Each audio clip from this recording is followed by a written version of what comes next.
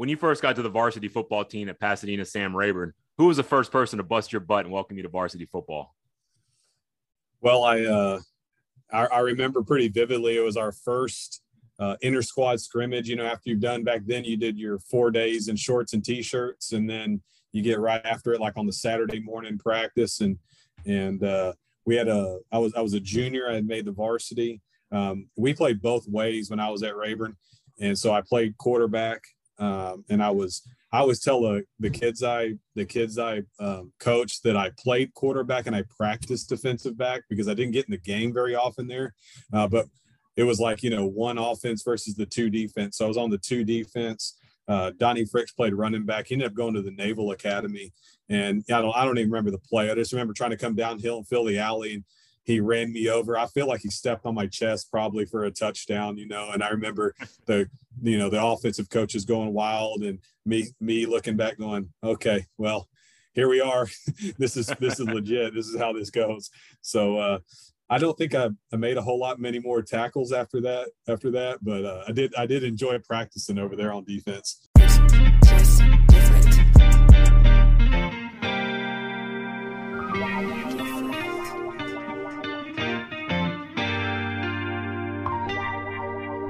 It always feel like I need one more boy and one more line. Record the track just one more time. My family think I bumped my head, lost my mind, ensuring them I'm just fine. I'm good enough, but I need one more boy and one more line. Record the track just one more time. My family think I bumped my head, lost my mind, ensuring them I'm just fine. I'm good enough, but I need one more boy and one more line. Record the track just one more time. My family think I bumped my head, lost my mind, ensuring them I'm just fine, I'm good enough. But truth be told, I need some therapy. Initially ain't do it voluntarily, but now I got a legacy. All right, welcome back to another brand new episode of the Team Player Podcast. This is episode number 24. This is a very special episode I've been waiting a long time for. This guy, in his first year at the helm of the Seven Lakes Spartans football team, he made school history. He delivered the school's first ever win against the bitter crosstown rivals of Cinco Ranch, and he punched their ticket for their first trip to the state playoffs. What do you do for an encore after that? Well, he just kept on winning against that Maroon team, and then he earned 2 more trips to the playoffs after that. He is the head football coach and campus athletic coordinator at Seven Lakes High School, and my good friend. Welcome, Jimmy Hamon, to the show. All right, if you are a part of the Team Player movement, please make sure you have given us a 5-star review. It takes 10 seconds, but that helps us so much. We got quite a few on Spotify and Apple Podcasts, so please do that. Also, word of mouth helps. Just tell a friend. I mean, really, we've kind of grown this organically. I'm just one man here in my office. I don't have a marketing team. It's just me. So please spread the word organically. We get lots of positive feedback. Leave a 5-star review. I've already read all the ones we've had so far, but if there's a new one, I'll read it on the show. And then hit that follow button and subscribe to the show. You'll get a new Team Player Podcast in your queue every Sunday at 2 p.m. And if you want to follow me on Twitter, I'm James Kovaleski. I'm your host, and my Twitter is Coach_Kovo. That's Coach_Kovo. All right, let's dive into it, Jimmy. You grew up in Pasadena, Texas. And, thing I wanted to ask you is, you're not our first Pasadena alum. We've had Carmen Solis Martinez, and we've also had Cirillo Ojeda. And, for Cirillo, at least, he grew up in the Soho zone and then moved to Pasadena. So I'm curious about you. Were you always in the Rayburn zone, or did you move from other, throughout parts of Pasadena? Yeah, I live really close to both the elementary school, May Smith Elementary, and then it was pretty much Rayburn was like on the same plot of land. So both of them, like I was close enough where the school buses didn't even have a route in our neighborhood, close enough to walk. So I definitely was zoned to Rayburn the whole time. So my path was May Smith Elementary, Southmore Intermediate, and then Sam Rayburn High School. So I was always going to be a Texan from when I got in elementary school. I've had 2 Eagles on the show. I mentioned Carmen Solis Martinez, Cirillo Ojeda, and they both said without a hesitation, Rayburn is the rival. I imagine you feel the same way. I mean, was Pasadena your rival, or did Soho kind of sneak in there a little bit, or who did you see as the rival? Yeah, definitely Pasadena. I mean, you go back in the history, and Rayburn split off of Pasadena, that part of the town, so. That was a long time ago before any of us were around, but, so we definitely felt the rivalry with Pasadena. I mean, I think everybody personally probably has a team they didn't care to play or didn't like or whatever, for whatever reason. Maybe that personally was Deer Park a little bit. Oh, okay. But I think overall it was for sure Pasadena. We played them, and they still do it, played them in football at week 10 every year. It was always like scheduled. That game was always going to be the last game. Big crowds, everybody in the area would come out and watch that game, no matter what the records of the teams were, because it was just, that rivalry you were talking about. And the thing I always wonder is, when did Dobie come onto the scene? Dobie was, I don't know. I don't have the school history on Dobie when they opened, but they definitely were there all of my high school. I was a high school student in 95 to 99, and they were they had been for many years in the district already. So I'd have to look it up for you, but I'm sure, in the 80s, I would guess. So they, for us, they were established in the district. No, there was no Pasadena Memorial when I was a player, but when I came back to coach, Pasadena Memorial had opened. But there was just 4 schools in Pasadena ISD: Pasadena, Rayburn, South Houston, and Dobie. As a native Pasadenian, I take it? Or Sure, we call it that. Yeah. Okay. As a native there, when was the first time you experienced Don Keys? Because I remember we used to go on those scouting trips to Veterans Memorial Stadiums, and you took us there one time, and boy, we had the time of our lives, and what great food and great atmosphere. So when was the first time you went to Don Keys? I was lucky enough to get to read some of your show notes, so I knew this question was coming. I really thought hard about when was the first time.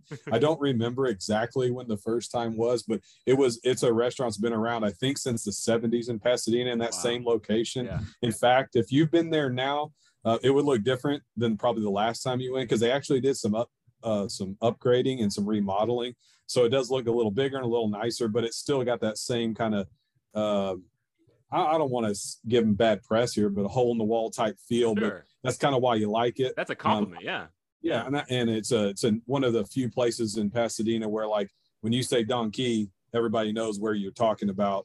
I don't remember my first time there. I just remember going there as a elementary kid, as a junior high kid, and definitely a lot in high school with my family. And then later on, as I got old enough to, go there with friends, and then eventually go there with coaches. So it definitely like that place. Anytime I go back home and someone wants to eat, that's the first place I take them. That's great. And I didn't ask Cirillo Ojeda about Don Keys, because I wasn't sure if it was a Pasadena wide thing or just a Rayburn kind of jaunt, but you're saying that, like, everybody in Pasadena knows Don Keys. Yeah. I mean, we were Rayburn's like kind of on the south side of town, if you will. So if you grew up in the north side and went to Pasadena High School, you might not have gone there as often because it was a little further from your house. Sure. But it wouldn't have been, 10 or 15 minutes for you to get there. So I'm sure those Eagles went there too. Yeah. Hey, and this is all free, unpaid advertising. They are not an official sponsor of the Team Player Podcast, but I'm telling you right now, look this up. Anytime you're going out there into the Pasadena area, go to Don Keys. I know we had a couple Don Key Ritas that night. We had a good time. And I'll tell you this, I always joke that Jimmy Hamon is the mayor of Pasadena. No offense to Cirillo Ojeda, but I mean, I put this to the test at Don Keys. I was talking about it. I said, hey, I'm going to just go up to someone. Literally, the first person I went into, this guy's crossing my face. I just say, hey, do you know who Jimmy Hamon is? And he goes, yeah, I know Jimmy Hamon. We played Little League together. So I swear to God, that happened. That's a true story. So when you came back to the table, I thought there was no way that was accurate, but apparently I walked up front where you were and I looked around and said, yep, I know him, know exactly who he is. So I can't believe it's actually true, but it is. And that's the cool thing about just to end on the Pasadena section. I love that town. I love all the people I've met from there. Both Carmen Solis Martinez, Cirillo Ojeda, they both were lifers just like you, that just grew up in that same area. And Carmen Solis Martinez talked about that when we're from Pasadena, like, we're family, like we like, we stick up for each other. And I feel the same way about you. I mean, I shared the story on her episode about how I recently had, a diaper dad's party, and, you were there celebrating with us. And you feel like family, even though we haven't known each other that long, but do you kind of feel that way, that people from Pasadena are just salt of the earth kind of people? Yeah, absolutely. I mean, the people that live in Pasadena, Deer Park, and the Port are very blue collar. Along 225, in the Ship Channel area, there's a lot of refineries and plants, and a lot of the people that work there have a parent or two that work in the refineries or the plants. And so you get a lot of hardworking blue collar type of people that are just good people. And, you were talking earlier, I got a couple famous, if you want to call them famous, I don't know, I'll put air quotes around that, but call them famous, other alumni that are head football coaches too. Brian Brazel at Louisville Hebron, who just retired. He's a Rayburn alum, and John Snelson at Dickinson's a Rayburn alum. Okay, I didn't know that. So I always feel close to those guys, even though they're a little bit older than me. I feel like, we got kindred spirits or whatever, because we're all three of us are Rayburn grads. And we're about to dive into the Rayburn section now. We've kind of talked about your upbringing, but now your high school career. But I did want to say, in terms of coaches in Rayburn, team player, podcast alum, Sergio Gonzalez has just taken over the helm at Rayburn. I don't know if you've got to meet him, Jimmy, but he's a guy I've actually known for many years, and he's just such a great person, great leader, and I know he's excited. So I think the program's in good hands, Jimmy. So I definitely want to tell you that. But have you got a chance to meet Sergio Gonzalez? Or so I just in the coaching world, it's it's a tight knit community and networking. I guess I haven't actually spoke with him, but he was at Dobie, wasn't he? Yes, he was. Yep, with he Coach was at Dobie. Right. I think he was at Dobie when I was at Rayburn, and then he was a head coach at Chavez. Well, right? He was at Dobie more recently. No, he was at Dobie was his last stop before getting the head before Chavez, and then Rayburn. Okay. So maybe we didn't cross. I felt maybe that we might have. I definitely recognize him. If I saw him, I feel like I would know him, but no, we haven't met formally. Well, sure. Yeah, no, definitely seek him out, because he's going to be great for Pasadena Rayburn. So I always kind of watch those scores because of my history with you, but now with him there too, I'm definitely going to be rooting for the Texans. I always do too. I don't think you can help it looking at your alma mater score every Friday night. But hey, coaching school's coming up this week, so maybe I will run into him. Absolutely. And so once you got to Pasadena Sam Rayburn, you played football for Coach Denny Swenson, and you, I guess, also he was your baseball coach, right? So he was your quarterback coach. He was our head football coach and a campus athletic director. I played for Billy Hurry in baseball, who also coached football. He coached defensive ends in football and was our head baseball coach. And then in baseball, you are a right-handed pitcher and outfielder. And so I just want to hear your memories, because it was honestly really cool on the Cirillo Ojeda episode when he talked about his memories. Just, it was like a different time. The things that he was describing, just some of the pageantry, and like he talked about like kind of, stuff you can't do now, but like burning the mascot of like Hector's, things like that. I mean, again, that was a different time. We don't quite do those things anymore, but it was really cool hearing him describe that. So did you have a similar kind of experience where it felt like just a place just locked in a special period of time when you're at Rayburn? Yeah, definitely. It was definitely of the time where, there wasn't a lot, you got to remember Memorial wasn't open. And so there was no real movement in like moving around. Like if you were an Eagle, you were an Eagle. If you were a Trojan, you were a Trojan. If you were a Texan, you're a Texan. You were probably that way, from elementary school on. So you knew where you were going. You knew what colors you were going to wear. We also did the same kind of parade, and ours was called, Burn Baldy, of course. Yeah. But, we had a parade the night before, or depending, years it changed, because, I was there as a player for 4 years and then back as a coach, which I think we'll talk about later, back as a coach for 8. So it changed a little bit, but, they would have the fire department come out, and we'd walk from the stadium. The stadium was only about 6 blocks from the school. So we'd walk from the stadium to the school, or vice versa. We'd do that. We'd have a festival or a carnival type in the parking lot, kind of like you might do a tailgate, but, with booths, beanbag toss, or, all the stuff you would see at a carnival, and the community would come out, before the bonfire. And I think they used it as a fundraiser as I got as a coach. I don't remember that as a student, but as a coach, used some of that as a fundraiser where, you bought tickets and you bought food, and it was a big event for the community leading up into that game. That game would sometimes be played on Friday nights, or sometimes Saturday afternoon, just kind of depended on the way the schedule worked. So, that carnival would, change around, maybe on a Thursday night or a Friday night. So definitely felt all of that. You felt like all the guys you grew up playing all your little league sports with were the same guys you were going and playing high school with. And then some of those guys, that you played little league sports against were your rivals, so, so it definitely felt a lot. I mean, I listened to his episode, of course, and I felt a lot of the same ways he did about Pasadena High as I did about Rayburn. And I just got to say, props to Pasadena ISD. The mascot names are just stellar. They are awesome. Baldy the Eagle, Hector the Trojan. What was the name of the Texan mascot? I got to know. And I hate to disappoint you, Kovo, because it's Sam, because it's Sam Rayburn High School. So not as creative there. Not bad, though. That's not bad. I love that he did have a name and it wasn't just Texan or something, you know, like he had a name. That's cool. So back when I went to high school, the mascot himself looked a lot like Yosemite Sam. Back when you could probably have the 6-shooter in your holster, of course they got rid of that, but he looked a lot like Yosemite Sam when I was in high school. And that kind of evolved into a more generic looking cowboy as I became back as a coach. And I'm just curious, did you know that the Longhorn have a name, a creative name as well, or? I don't remember if the Longhorn had a name or not. I don't think it was Bevo though.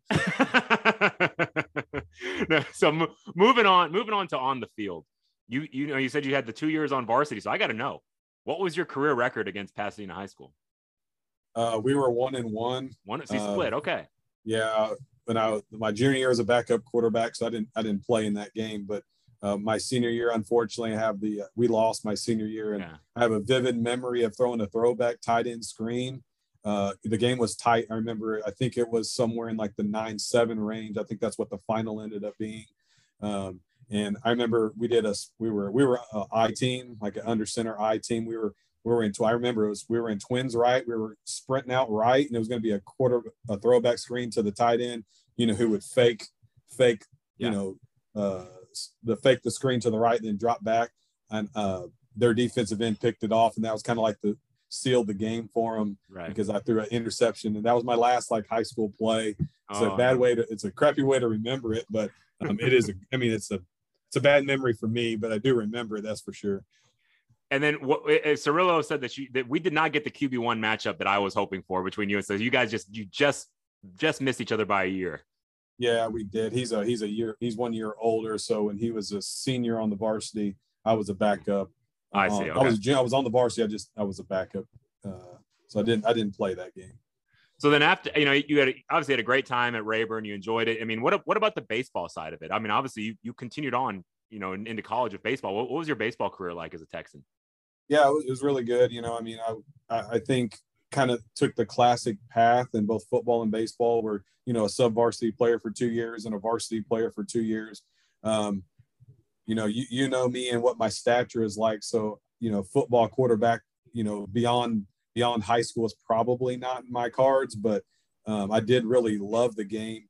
I probably was a little bit better at baseball. I pitched and played the outfield. We had a really strong team my junior year. I think we had 24 or 25 players on the varsity, and only 2 of us were I think if there was 25, I think there was 2 of us that were juniors. The rest were seniors. Wow. So, I was, I guess you'd call us our number 2 pitcher.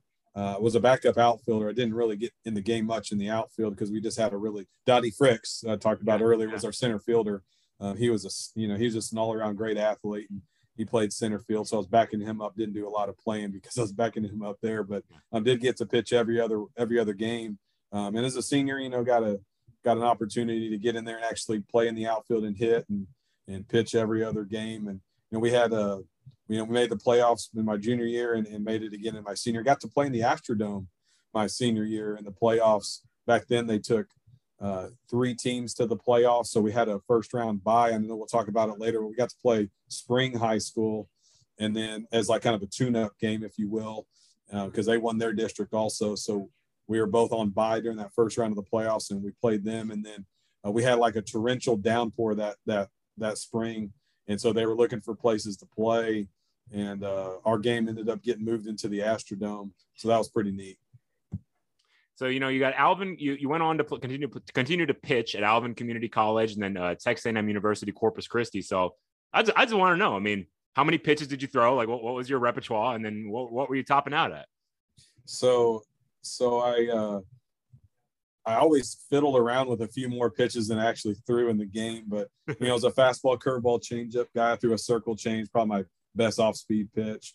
Always played around with the slider because they always said, everybody that I knew that threw it said it's like throwing a football. It's like, well, I was a quarterback. This should be natural. But I guess maybe my arm slot was just a little different. It never was good enough to put in the game. I never felt like, I was by the time I was a junior and senior in college, I was, topping out around 90, Nice. probably, but that would be like, topping out, yeah. but I probably threw, in the 87, 88 range all the time. And didn't throw that hard in high school, but, as you get older and stronger and, you're going to throw a little harder, but I was always like at the time considered like a harder thrower. But, I watched the College World Series now, and I think they got every guy in there throwing 92, 93, 94 miles an hour. I feel like maybe the guns are jued or something. I don't know, but or they just have a really good strength program where those guys are really throwing hard these days in college baseball. And you know me, we've known each other for a long time. I don't know baseball, but I like to watch and I speculate and I like to pick baseball coaches' brains. This is one thing that's just a pet peeve of mine watching baseball. So many times I'll see I was watching Verlander pitch the other night. You're mowing through people, and then the catcher comes up for the Royals. It's the backup catcher. Salvador Perez is hurt, so it's this backup, and then we walk him. And catchers obviously typically are not great hitters, and so that's something I see often. I mean, I just feel like my mentality would be always, we're going to challenge the catcher. If he hits a home run, that's fine, but I just would never want to walk a catcher. So I'm just curious. You're way, so much more than I do. What are your thoughts on that? Am I just crazy, or is there something to that? Well, I think you have a point that a lot of times the catchers aren't the most offensively strong players. So, you want to go after them. I wonder, I don't know, I was thinking about the question, maybe because the catchers are such students of the game and they have such good scouting reports that pitchers might nibble at them a little more because they know that they're going to be well-versed in their arsenal. And so maybe they're a little more fine with those guys because of their, knowledge of the game. I'm sure all of them have the scouting reports, but maybe the catchers, because they have to have one for the opposing teams. That's right, all the way up and down the lineup. So you imagine those guys study as much as anybody. That's a great answer. And that's why I wanted to ask you, because I knew you'd have something for me, and that makes total sense. So I can definitely understand that. And then like fellow Team Player Podcast alum, James Gage, he's the head football coach at Alvin. You played collegiate baseball. Now, Coach Gage also played, he played D3 baseball at Hardin-Simmons. He described himself as better at baseball, but he loved football. And so he knew he always wanted to be a football coach. I'm curious for you. Did you know, is this what you saw for yourself as being a head football coach, or were you dreaming of leading a program on the diamond? I think it, for me, I always wanted to be, and this was the role I always wanted to be in, the campus athletic coordinator or athletic director and head football coach. I knew that in high school. I remember, I vividly remember during Pasadena week, warming up with it was my pre-practice time, and I was getting loose with our receivers coach. We were just throwing the ball back and forth, getting my arm loose. And he asked me, what I wanted to do after high school. And I told him, I said something like, I want to do what you're doing. And I knew back then that's what I wanted to do. I knew that, being in charge of an athletic program in Texas, you probably needed to be the head football coach. And that's kind of how the jobs are tied together. I know it doesn't always have to be like that now, but that's kind of how they're tied together a lot. So I knew that's the route I wanted to go. Much like Coach Gage, I was just a little bit better baseball player, and that helped me, pay my way through college a little bit. And I always think about it. People ask me when I coached both of sports, what's your favorite sport? I would just always say, well, whatever's in season. Yeah. And that's how it felt like growing up. It's a little bit different than the kids today. We didn't specialize. I'm sure you didn't either. You just played what was ever in season, right? If football was in season, you played football, basketball, baseball, track, whatever it was in season. That's what you did. And that's how it felt for me. And that was kind of my answer. It had been my answer up until I, got this position was, what's your favorite sport? It was whatever's in season. That would be my standard answer, because I never wanted to pick, because I really did love them both. I think as a coach, coaching football and coaching baseball, they're very different games. There's a lot more like cat and mouse game in football, a lot more of the film watching, preparation, scouting. And I think the mental side of the game was something I really loved. And I knew that I wanted to be a head football coach once I got into coaching in general. But I did, there was a time when I thought maybe like head baseball coach might be my route. But I think, the way my career went and the way my resume talks, I was definitely paving the way to be in the position I'm in now early on. When you had, I'm curious, I'm really glad you brought this up. This wasn't part of the show notes, but you talked about dreaming of becoming a campus athletic coordinator. Were you actually dreaming of, the true roles of a campus athletic coordinator, like managing other sports, or were you just kind of thinking, I just want to be the head football coach and I have to do campus athletic coordinator? No, I really, at that time, I saw those roles and I still agree with what they are, as administrator type roles, that would benefit the school as a whole. I mean, I love sports. I think all of us that coach, have coached or do coach or played it, love sports and love what they stand for. And I wanted to help make an impact on all the sports, get to be somebody that, help make hires in those sports and help make decisions with facilities, and help, coach. Now I know that now. I don't know that I knew that's what they did back then, but I did see that person as someone important in the school, someone that help make decisions for the school, somebody that, I looked up to, and I wanted to be like that person. And, of course the head football job and the campus coordinator went hand in hand. But I know they don't always have to, but that's, I wanted to follow that classic path, if you will, from at least a senior in high school time, Yeah. No, I mean, I'm just really glad you brought that up, especially that the head football coach isn't always the campus athletic coordinator. Because I think back to my time at Aldi, and I think if I had just been the head football coach, I might still be there. But for my skill set, or at least at the time, at least being 30 years old at the time and being young, thrust in that position, I just don't think I was ready for it. I don't think I wasn't able to maintain the level that I wanted in my role. Now, granted, of course, being the campus athletic coordinator comes with a lot of headaches, but also that's tied to your salary, and that's how you can make more for your family. So I definitely am thankful I had the opportunity, and there's a lot of parts of it that I love, but I found that I was best suited as an assistant, when I was at a defensive coordinator at Ridgepoint. Like, I feel like that's when I hit my career peak, and I was really achieving it at what I thought was a high level and felt really fulfilled. So I'm just curious for you. I think your personality is perfectly suited to be a campus athletic coordinator, because I think you need to be able to just stay the course. You need to be steady. You're right. Because a lot of things are going to come your way. So just, can you describe from now your 4 years, I guess 4 going on 5 years of sitting in that chair and being the campus athletic coordinator? We have a lot of coaches that listen to the show that want to be campus athletic coordinators. What have you seen? Like, what are some of the main things that you deal with on a day-to-day basis, and what advice can you give to the listeners? I think, when I describe it to other people, I talk about wearing 2 caps. I'm the head football coach and I'm the campus athletic coordinator. And I really feel like you can't mix those, even when it would be nice to like do something just for your football program because you have the authority to do so. But you got to think, you got to be fair all the time. Yeah. If you would do it for the football program, would you do it for all of the other programs also? And if you wouldn't do it for the football program, then you can't do it for the other ones. I think that's something you got to be able to keep fair. And I guess, equality is key when you're in that role, because you're dealing with a lot of other head coaches that feel as strongly about their sport as you feel about yours. And you have to care as much about their sport as they care about it. So you asked about what are the things that I see on a day-to-day basis. At Seven Lakes High School, we have a lot of experienced head coaches that have been doing it a long time. So a lot of my role is support, more than it's, getting my hands dirty, if you will. Yes, there's opportunities to make hires, both as a head coach or an assistant coach. I want to be involved in all of our personnel moves. I think that's probably the thing that is most beneficial or most impactful for our students is who coaches them. Right. But also decisions that have to do with like day-to-day operations, facility upgrades or facility maintenance, if you will. Those things come my way. Also, like at times, just like your normal problems that you're going to come your way, whether it's, disagreements between parents and coaches or players and players,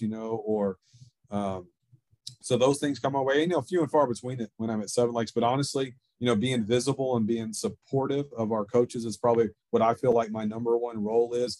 Being able to talk to our basketball coach about the game that they just played. And not, maybe they want to talk X's and O's and I want to be able to talk X's and O's, talk about press breaks or talk about how they're going to score points on that team, but just be visible be aware of what's going on in their program. I want to know who their players are. I want to know, their staff, and I want to know them well.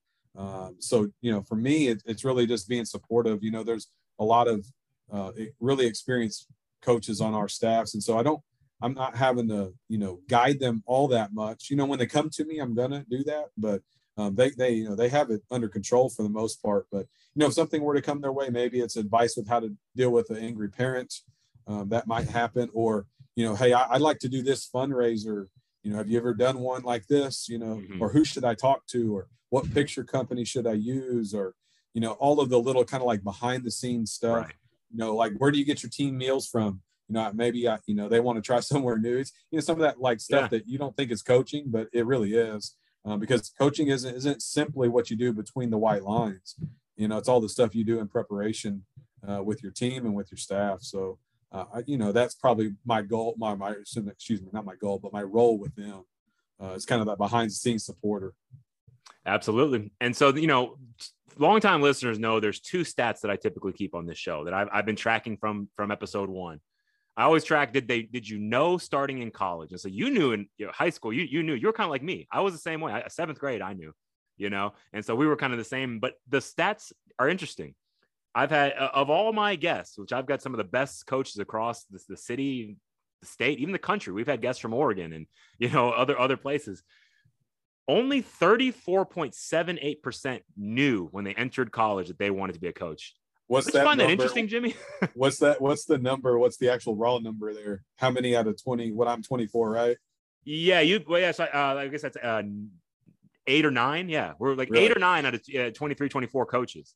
So, well, it's funny. It's funny you bring that up because I didn't finish the story when I was talking about my high school receivers coach, talking about throwing the ball with them and now that you bring it up, I'll finish. And he said, what do you want to do? And I said, I think I want to do what you're doing. And he said, are you sure you want to do that? I was, decent student. And so he's like, well, I think you can make more money doing other things. And I was like, well, I want to enjoy what I do. I don't want it to feel like work, and I think maybe that's the stigma is like, you can make maybe a more lucrative living in another profession. And I do feel it is a calling because although you're going to pay your bills teaching and coaching, you're probably not driving the Lamborghini either, Sure. So I think that, what people might steer themselves in another direction and they have that little tug to what probably they always felt to come over into coaching and teaching.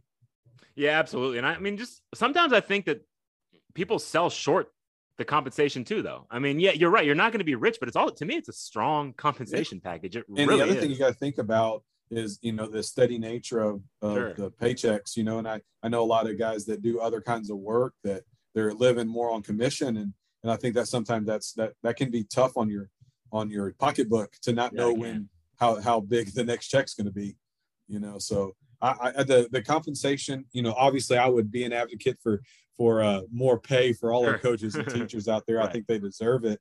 But it is a solid, for any listeners that you have that are thinking about joining. I mean, it's good. It's a good steady living, and you do work a nice schedule and you get your holidays. And I think people like that part of it. But I mean, you can make ends meet and you can live well on a teaching and coaching salary. Totally agree. I mean, I've done other sales jobs after leaving coaching, some of them at far lower salaries than I ever made as coaching. Now I work for Daktronics now, so my salary is similar to what I made, as coaching. But the cool thing for me is my background in coaching, I think, has allowed me to get into the broadcasting and the podcasting because I know so many guys and I just have such a passion for it. It's become this hobby of mine where I work for Daktronics during the day, and then after that, I put on my podcasting hat or my broadcaster hat 3 times every weekend on the phone. I love it. I love bringing a professional, positive look at what's going on in high school coaching. So I'm honored to be a part of it. But that's the one stat there that about 65% of my guests, Jimmy, did not know. And so the reason I bring it up is I always tell people, if you're listening to the podcast and you think, oh, I'm 35 years old, I'm 40, I'm 45 years old, it's too late, I'm too far behind. I would just say no. That's not necessarily true. Whatever, you don't have to know, you don't have to want to be a coach in 7th grade, right? So I've I would worked at encourage anyone. I've worked with a lot of great coaches that did other things before they were a coach. Absolutely. And a lot of those life experience and work experiences help them as they coach, because they can draw back on some of that stuff they've done in the corporate world when they're teaching and coaching kids. And one other cool thing about you, Jimmy, this is more of a select group here because only 26% of my guests have done this, but you are one of the ones that has been able to coach at your alma mater. And so your first coaching stop, you went back home to Pasadena Sam Rayburn. So just describe that. Was it something where when you were finishing college, you were able to call up your old coach and he had a job waiting for you? Or how did that all transpire for you to come home? So Coach Swinson, the guy I played for as a head football coach and the campus athletic director, he had retired a few years earlier. So I wasn't able to call him, but it was kind of neat because the Charlie Riggs, and he's passed on now, but Charlie Riggs was my quarterback coach, and he was had moved into an assistant principal role. And so I called up Coach Riggs as I was finishing up college. And, you're putting your resume out there everywhere, anywhere, you feel like you have the right certification and they have the right sports for you. I'm putting my resume in, and I want to live in the Houston area, so I'm putting it in everywhere. But I decided to call him and say, hey, I want to, hey, I'm done with college and I'm ready to get back into coaching. If you know some people, can you help me out? He said, well, send me your resume. I'm going to print it out and I'll walk it down to Mike Woodley, was the first guy I worked for, who was a campus coordinator and head football coach. And he said, he walked it down there and just kind of set it on his desk. And, called him later and said, hey, I put a resume on your desk, a former player of mine. And, you might look into it if you got an opening. And I don't know that he had an opening right away. He ended up having one that year, but, it was a couple months before he had an opening I needed to come in as a freshman coach, and so he eventually had an opening, a little bit later in the year. Called me up and interviewed, and it went really good. I really enjoyed those 8 years there, being, that I went there. Some of the same teachers that taught me were there. Coach Cloud was probably the reason why I played high school football, because he called my mom and made sure she knew that I was going to be as safe as possible playing football, and he was still there, retired not too long ago, from Rayburn, actually. And so, I worked with some of the guys. I worked with my head baseball coach for 2 years that I played for and played football and baseball for. So all of those things were really neat, because there wasn't like complete turnover where I knew nobody. Now, I didn't know the head football coach at the time, but I did know some of the assistants that were there. Some of the teachers that I got to teach alongside with were there when I was a student. So that part was really neat. And I felt like, for me, I bled, Columbia Blue. And so it was really easy to jump right back in and have school spirit, because, I was an alum. So that was really, really easy. And so, you're there, you're coaching. And again, I've been referring a lot to episode 4, team player alum Cirillo Ojeda, because you guys had a similar origin story that you both went back home to your alma maters. This is where I misremembered it in my episode of Cirillo, that you were the offensive coordinator at Pasadena Rayburn. I kind of stumbled on that because I just think of you as such of a defensive guy due to our history together. But so both of you guys were offensive coordinators. So you didn't actually go directly head to head with Coach Ojeda. But I mean, what was that like being at a rival school, a fellow offensive coordinator who's got a very similar background to you? Did you guys kind of network with each other or chalk talk a little bit outside of score? What was your relationship with Coach Ojeda during those times?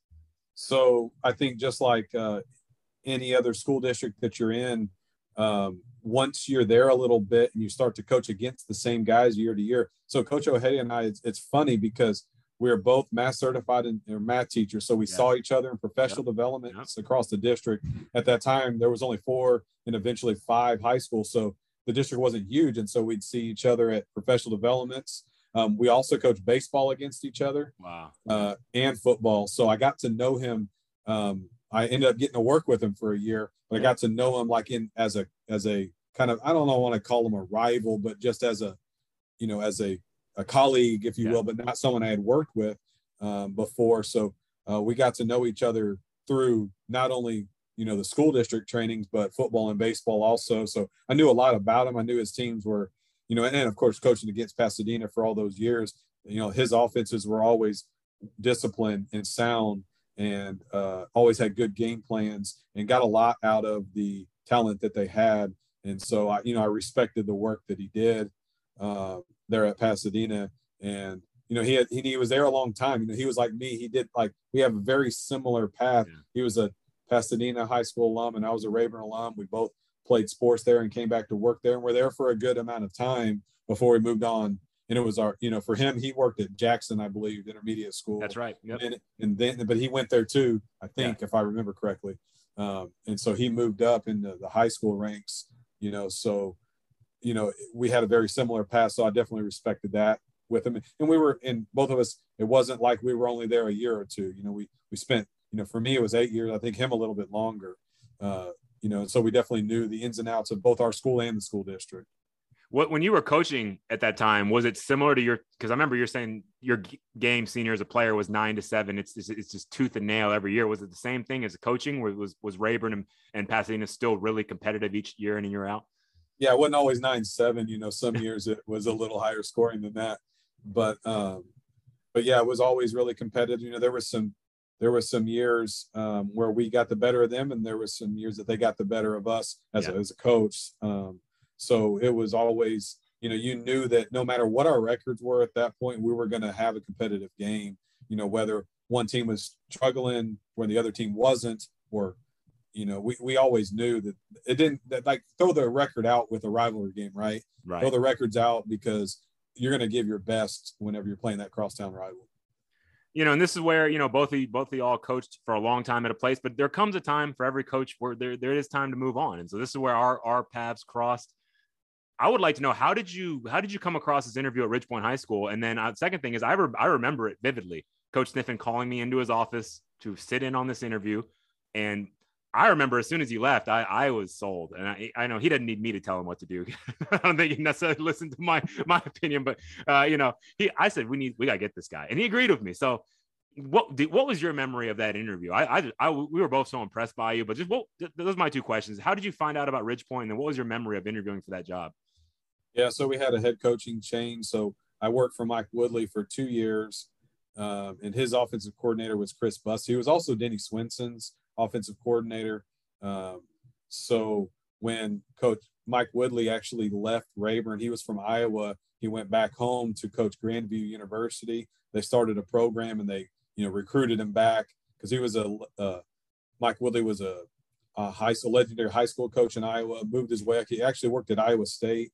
Wow. And he wanted to get back into coaching high school, and he recruited Texas, and he knew how good Texas football was. And so he got the job at Rayburn after, I think he was there. I only worked for him 2 years, but I think he was there right after Denny Swinson retired. So maybe 4, I think. And then when Grandview University in his hometown of Des Moines started a football program, he went back. And so Chris Bussey was elevated into the head football coach, athletic coordinator role. And I was already on staff there. So eventually worked my way up on the offensive side. So it's funny you bring it up. I've coached as an assistant all but 3 years, just those 3 as offensive coordinator. I had really been a defensive coach, right? Even though I played more offense. I think as a coach, it doesn't really matter. If you're a coach, right, you can coach either side of the ball. That's no matter what you played. I feel like good coaches can do that no matter what. So actually I have a lot more expertise on defense, even though I played quarterback, but I have a lot more time on that side of the ball. But so he had actually left with John Snelson. It's a small world, right? John Snelson was at Memorial at the time, got the Dickinson job. And Chris Bussey, my head coach, left with him to be his OC. And so there was an opening as our head football coach. And, you know, as you know, the coaching world, it's not that different than college coaching as far as when a new guy comes in, he's got guys he wants to bring with him. I was an OC. He already had one. So things were going to change. And I knew, like, if I wanted to, you know, I just felt like it was a natural time. I didn't know, you know, Fort Bend ISD or Ridgepoint at all. You know, THSCA, Texas High School Coaches Association, has a job board where they post their openings. Head coaches can post their openings.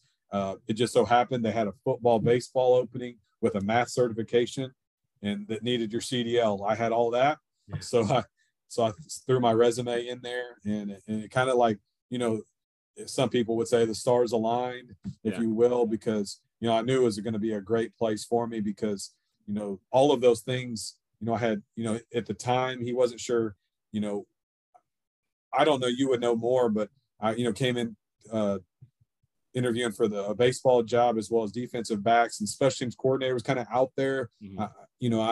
I had done that at Rayburn before I was the OC. So it kind of like, and then I was a math teacher and they needed math teachers because the school was adding on grades every year. So, they were adding on the teaching staff too.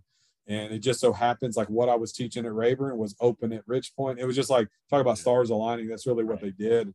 We caught lightning in a bottle, as you well know, as we were there, and it prepared, that helped prepare me in the role I'm in now. Yeah, no doubt. I mean, I always, on other podcasts I've been on. Hold a second, Kobe. I didn't answer the other part of the question you asked about the interview.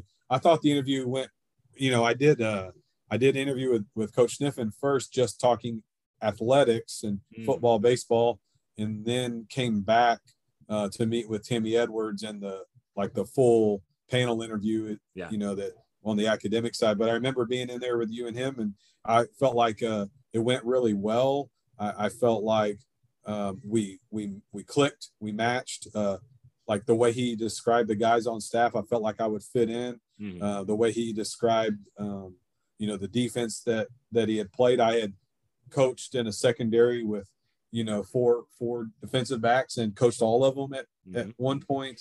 And so I was not, unfamiliar with the style of play. I hadn't coached in a 3-4 before, coaching an even front when I had coached defense. But, as far as secondary coverages, we saw eye to eye on a lot of that. I remember you asking questions about combination coverages, and come to find out that's what we were going to do a lot of. And obviously, if you were asking the question as a coordinator, that's what you knew you were going to do a lot of. And so, we had played a lot of combination coverages, and, we were a 4-2-5, kind of like, TCU style at that time was really in vogue. And so we played a lot of those combination quarter, half coverages. And so I remember like being able to talk the talk, if you will. Right. I remember it going well. And, how you walk out of the interview and you're like, I think that went well. I mean, I think I might get this one. That's kind of how it felt like. I think I got it. If everything will, I knew at that point I still had to meet with the principal and I still had to win over academics. So I knew it wasn't over, but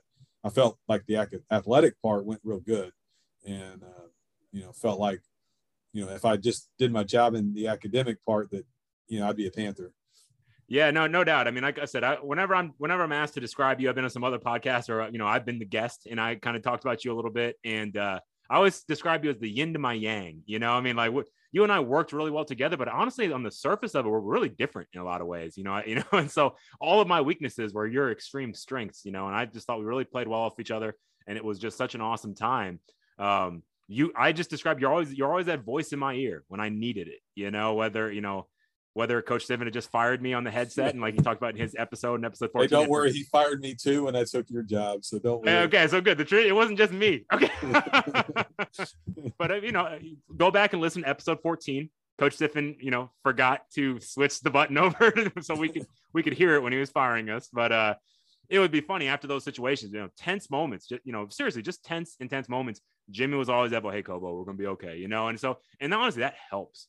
And it's very important in coaching to have someone that you trust.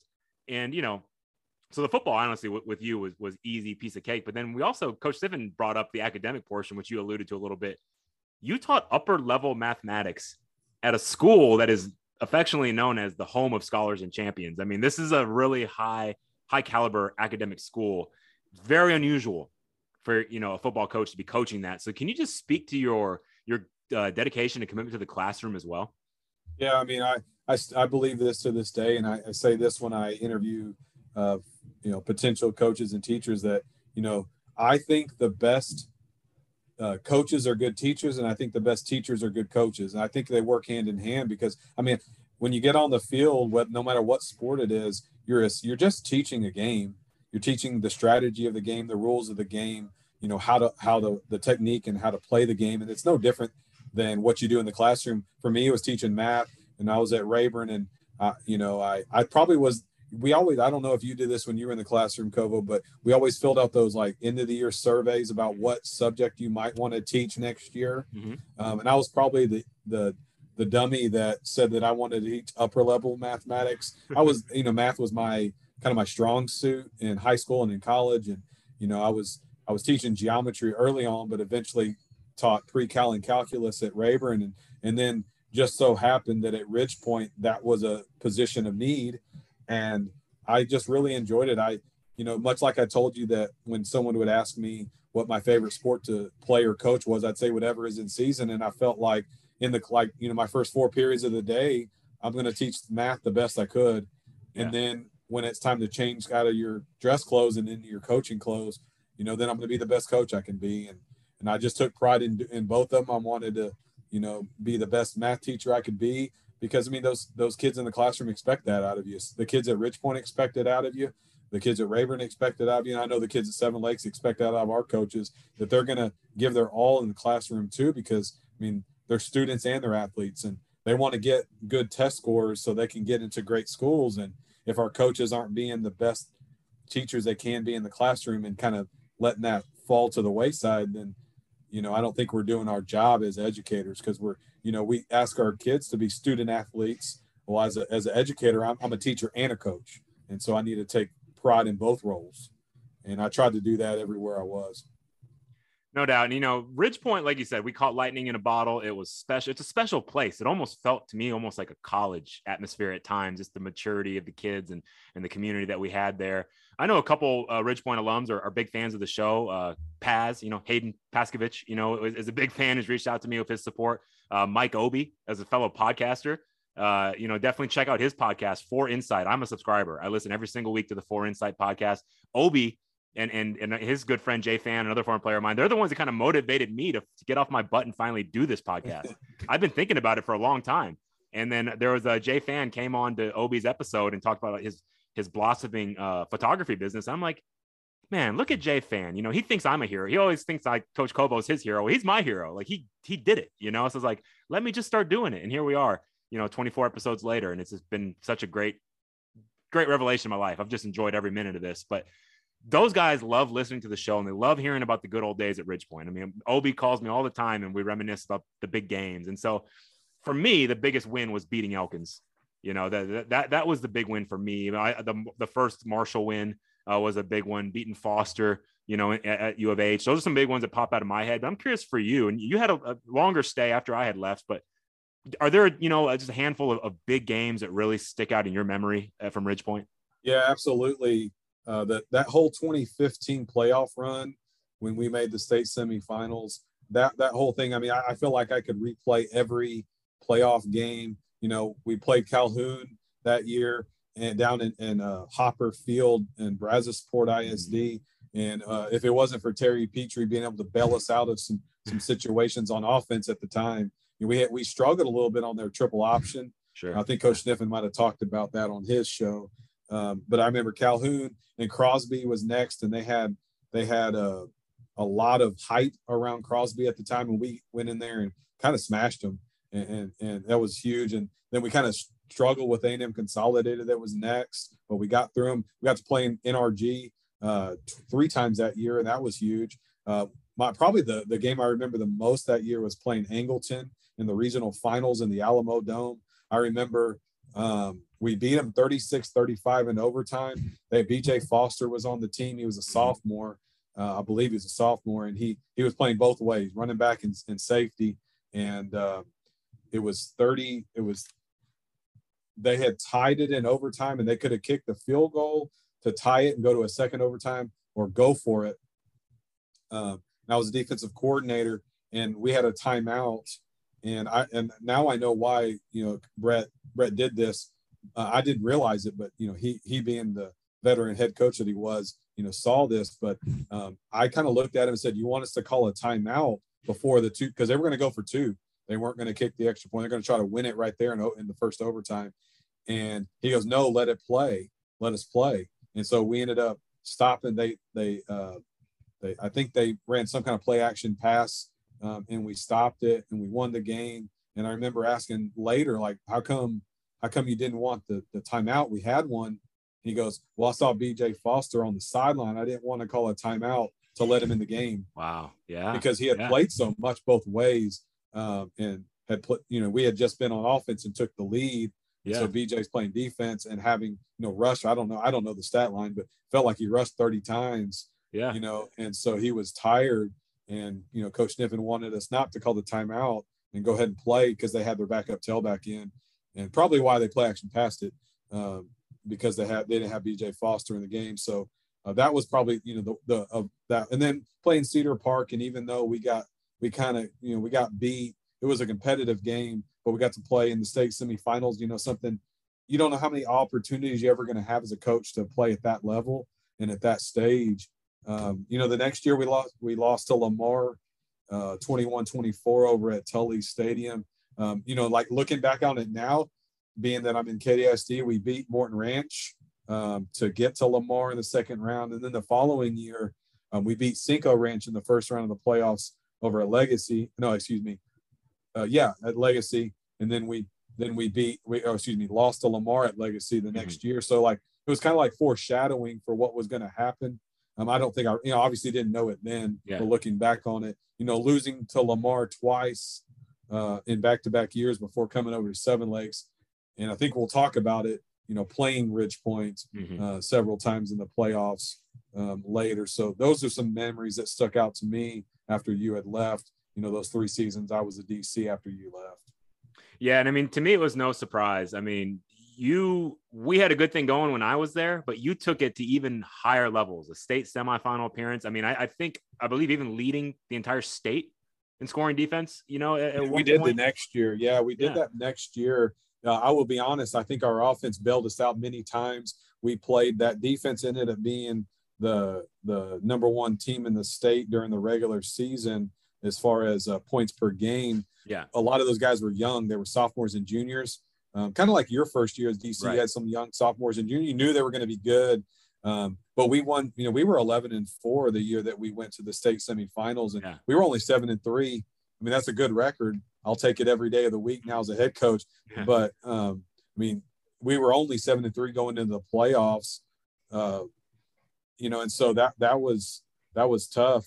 I think we're 7-3 going into the playoffs. I think you might have to do a little fact checking on me there, but I guess my point is we had our defense wasn't the strength that it was the next few years, because our offense, really kind of, bailed our defense out, that year. I think that year we averaged giving up like almost 21 points a game, but our offense scored 28, 29, 30, somewhere in there every week. So they helped us. That next year we were really good on defense, and we were able to, it felt a little more comfortable as the DC of being able to actually stop people more often, and let the team rely on the defense a little more. Yeah, I went back and fact checked it, and Coach Stiffen mentioned this, that season that you went to the state semis, you got off to an 0-2 start, right? A 6-point loss to Clear Creek, and then a 5-point loss to Hightower. So losing some close games off the bat. Lost to Elkins, right? Lost to Elkins. Yeah, I know that one's got to be tough, 35-28. Yeah. So yeah, you were correct, 7-3 heading into the playoffs. Yeah, so we ended up being 11-4 that year, and really relied on the offense, to be honest.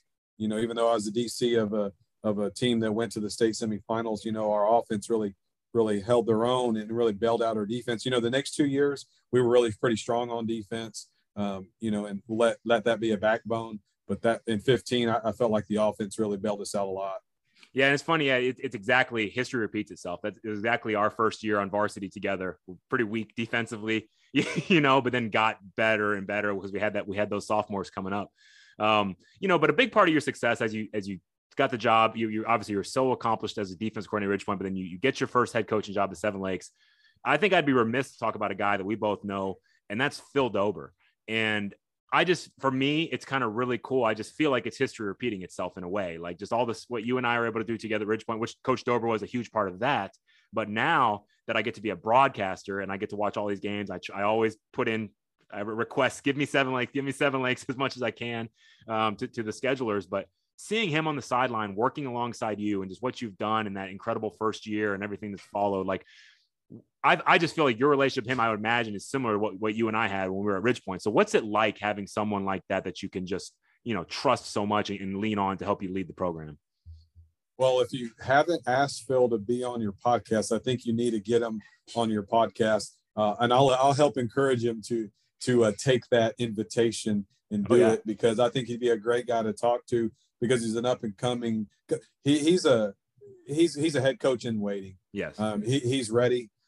He's going to get his opportunity soon. I'm not going to have him forever. And I'd love to, because, you know, like you talked about, you know, me and you fit together really well, and he and I fit together really well. You know, we have a similar, like we both taught math. We both coach football and baseball at Ridge Point together. So we have that, but we're a little different, like sideline demeanors we're a little different. And, you know, he's I'm a fiery guy too on the sideline, but we can play off each other. You know, he's fiery on the sideline. I can calm us down. And then when it's time for me to get fiery, he can calm me down. That's right. Yep. You know, because, you know, there's a time like where you always feel like, you know, the officials are out to get you. You know, they're not, but that's how it feels sometimes. Like, how are you calling us for holding? You don't see all they're holding. They're doing the same thing we're doing. Sure. But no, he's a head coach in waiting. It's just a matter of time. He's going to get his opportunity at the right school in the right fit. You know, to be honest, if I have my other hat, my campus athletic coordinator hat, pull me away, I know the football program's in good hands. He's going to make decisions, what's best for the program. And he's probably going to make a decision much like I would make it, because we've been together a long time, you know, both as assistants and then as coordinator and head coach. We've been together, you know, 9 years, I think, going in, or maybe even 10 now. So, I mean, we know how each other think. He's smart and intelligent. He's great defensively, X's and O's. But, you know, we right now at this point in our career, we talk a lot about like program culture, and we talk about the type of offenses that, you know, give us trouble, and, you know, ways to make our program at Seven Lakes better, whether they're little tweaks about the way we practice, the way we structure our staff, who we're going to play in non-district, you know, what personnel we need on the field to get the most out of our players, to maximize the talent that we have. You know, we talk about how to get guys recruited, you know, how to retain staff and retain players. I mean, I feel like it's my role to help prepare him to be a head coach and a campus coordinator. And I'm going to involve him in as many of those opportunities as I can, so that, you know, you would probably be the perfect person to talk about this, and I can too. But as much as you think you're prepared for that first year on the job, you're not. Yep. No matter how much you think you know what you're doing, that's right, you're not till you've done it. And I'm doing my best to try to make those, you know, or I don't know the right way to say it, but to make the opportunities for him not have such a steep learning curve when he gets his opportunity. So trying to involve him on like why we make the decisions the way we make them, and encourage him to like ask questions and try to figure out, you know, kind of the behind the scenes of why you do what you do. And he's ready right now, and I hope I get to keep him for 10 more years, but I know it's just a matter of time where he's going to get his opportunity. And I'm going to wish him well, and, you know, and try to help him as much as I can. But I don't know how much help he'll need, but I'll be there if he needs it.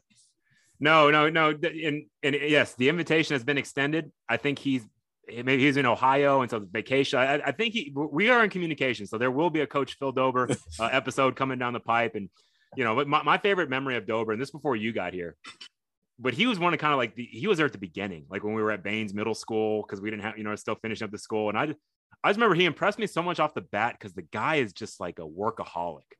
I mean, he just moves at like 2x speed. Like when I listen to podcasts, I always play them in 2x speed. Dober moves through life at 2x speed. Like I just remember him tearing apart these boxes of Rydell shoulder pads and throwing them, and he just was like a tornado, just putting stuff away.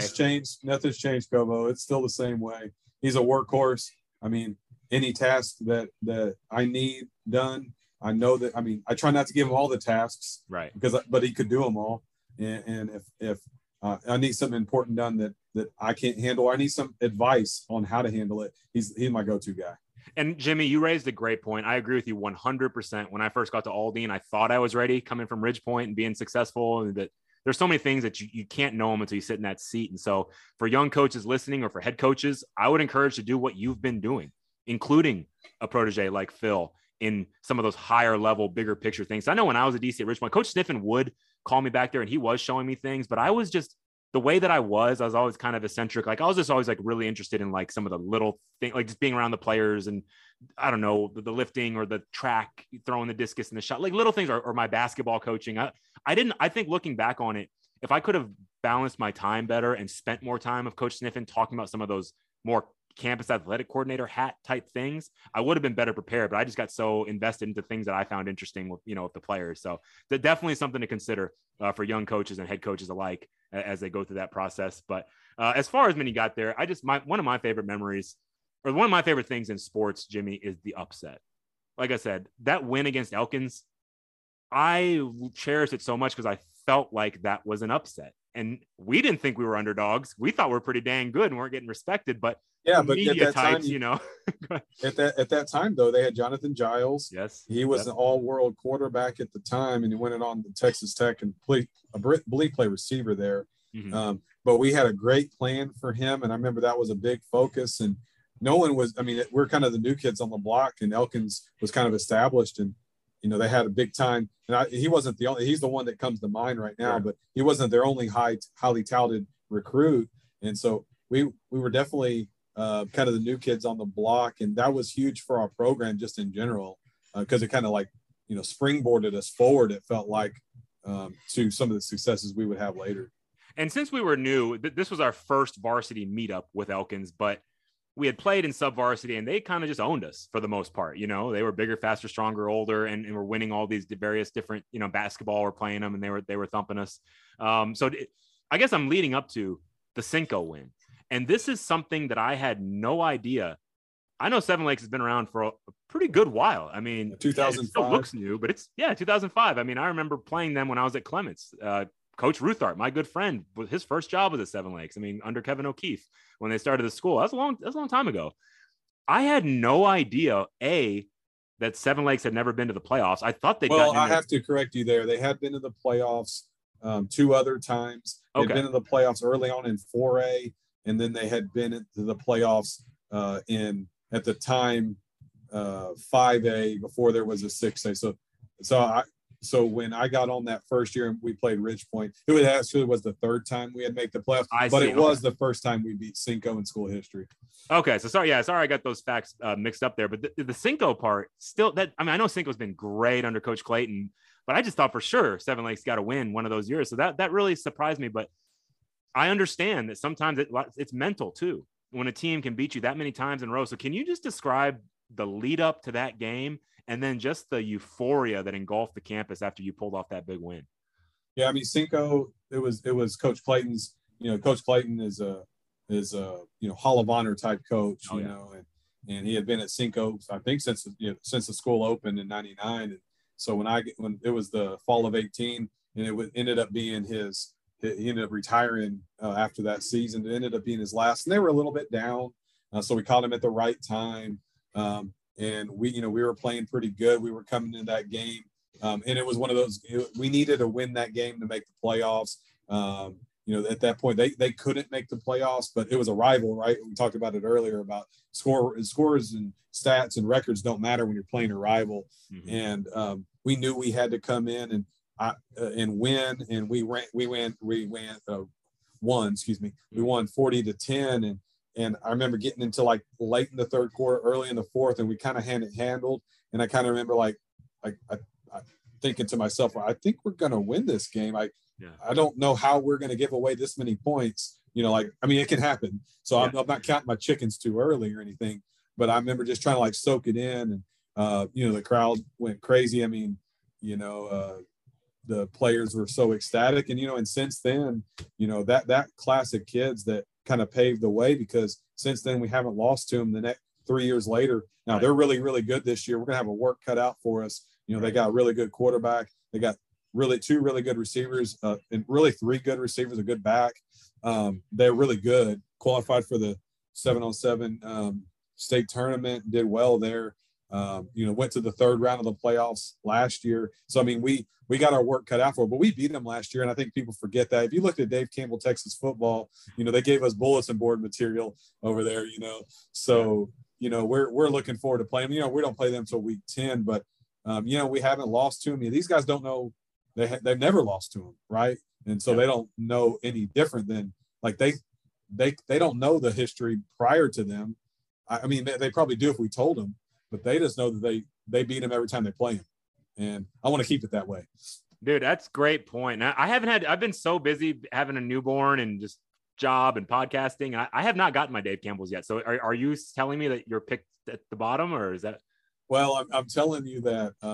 What was the bulletin board material? I'm very curious. Bulletin board material. You're going to make, I'm going to use this in a team meeting, by the way, is they have, and it's not surprising, right? Katie's number 1 in the district.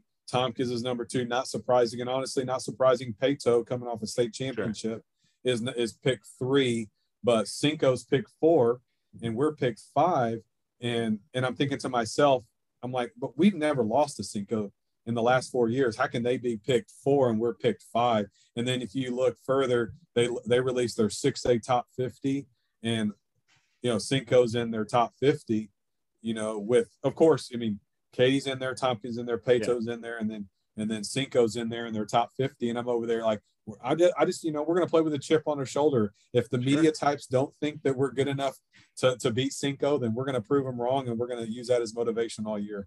No doubt. And it's a real thing. And that's why, for me, it's hard being in the media sometimes because I'm a coach at heart. And so that's why I don't make predictions. I don't know if it piss off any of my good friends, but that's interesting, Manny, that you say that. Like, your group of kids never lost to them. And it's kind of like, as Coach Dober is a big Ohio State fan. I'm a big Michigan fan. And he and I are both rational. Like, we actually have lots of great rational conversation. We're still friends. We don't go get nuts about the game, but those Michigan players, we finally got over the hump and won last year. There was the COVID year.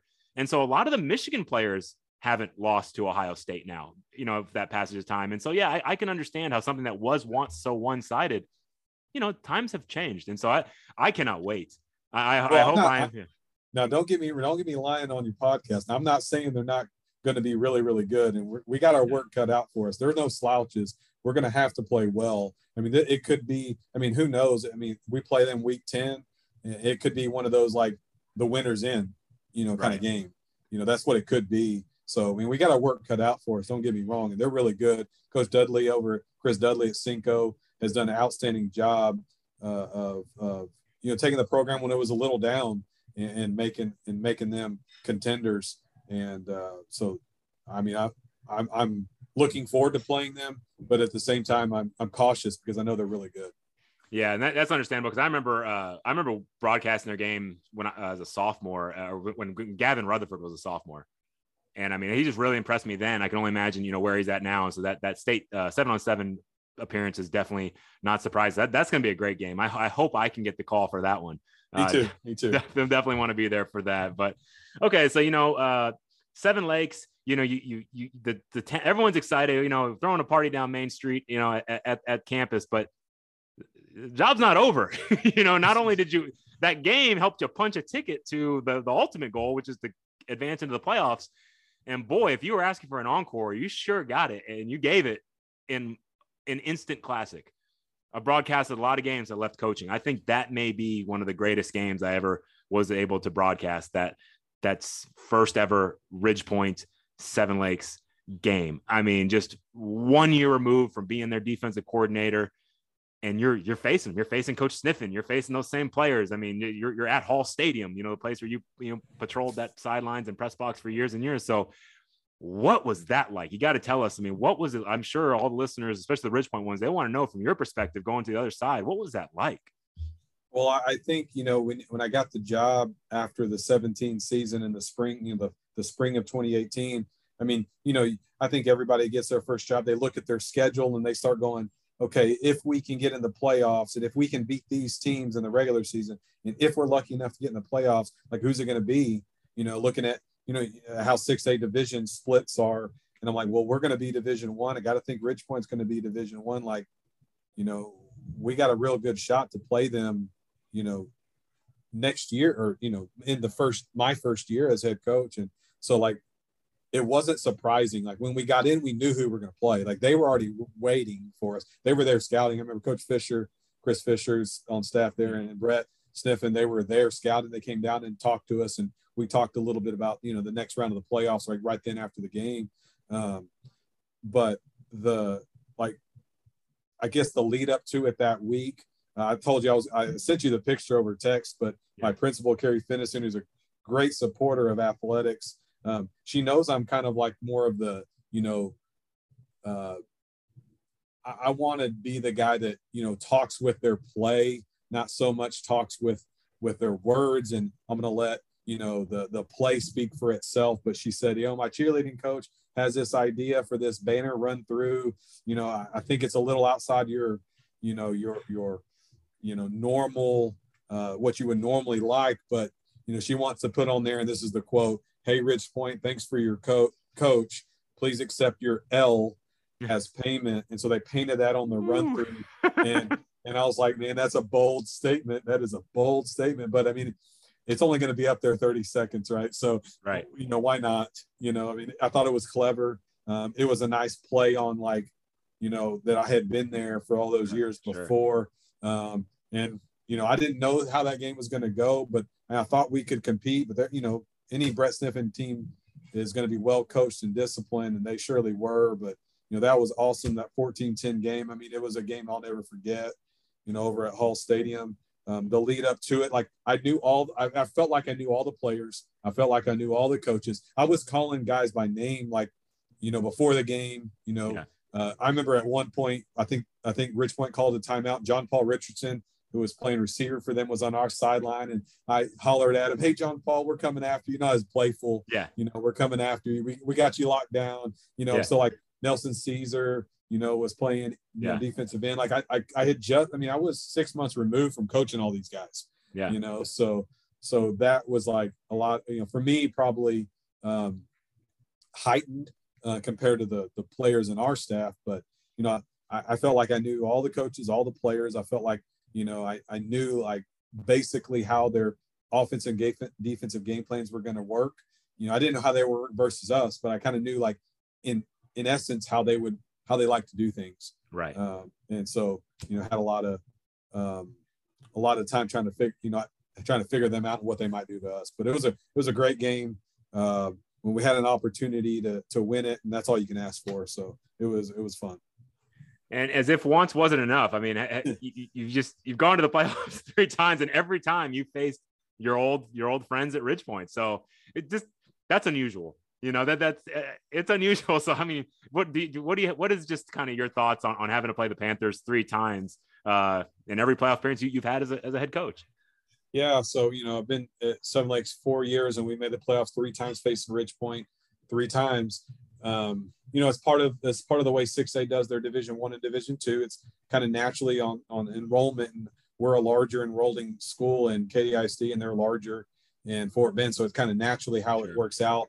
Could it happen again if we could make the playoffs? I think it could happen again if we can make the playoffs again. I think to myself, like, I wish the UIL would like change the numbers. Like, we're number 19 6A, they're number 26A. Maybe like somehow like mix up the numbers so that isn't our first round opponent. Or like maybe enrollment numbers are going to get a little different one year where we don't have to face them. But at the same time, like, as much as I respect Rick Lefebvre's and what he does now with that program and all the success they've had, both with Brett and with Rick. Part of me is like, give me somebody different to play, but at the same, and on the other hand, it's like, well, no, give us another chance at them. Sure. Yeah. So it's kind of like, I'm kind of torn, I'm now removed far enough where like those players I don't know, the coaching staff has turned over enough with Rick there and his staff changes. I don't know as many guys, just a few guys there, but I still feel like, they still hold a part of my, my past that's still nostalgic to me, when we see them. Well, and another cool thing about your career, you have, you talk about Dober, Coach Dober's to be the next head coach that's coming kind of from the tree that you've been a part of, but there's several guys. Of course, Rick Lefebvre's was in that defensive meeting room with us in that 2015 season. He's a huge part of our staff and our success that year. Now he's the head coach at Ridgepoint, just doing a great job. And I love how he always does pay homage to the past. He speaks all the time about, we are standing on the shoulders of giants. It's things of that nature. He really does recognize what happened even before, he got there.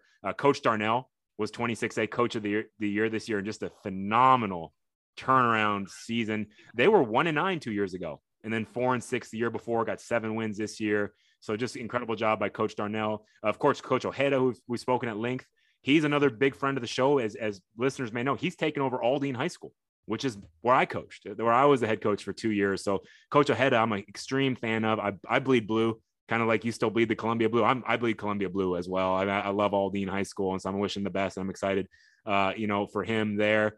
And then this is one coach I don't know, but you talked about Coach O'Neill, who is now at Toulouse Midway. But can you just kind of speak to what it's been like to be around so many guys that were able to move on and become head coaches?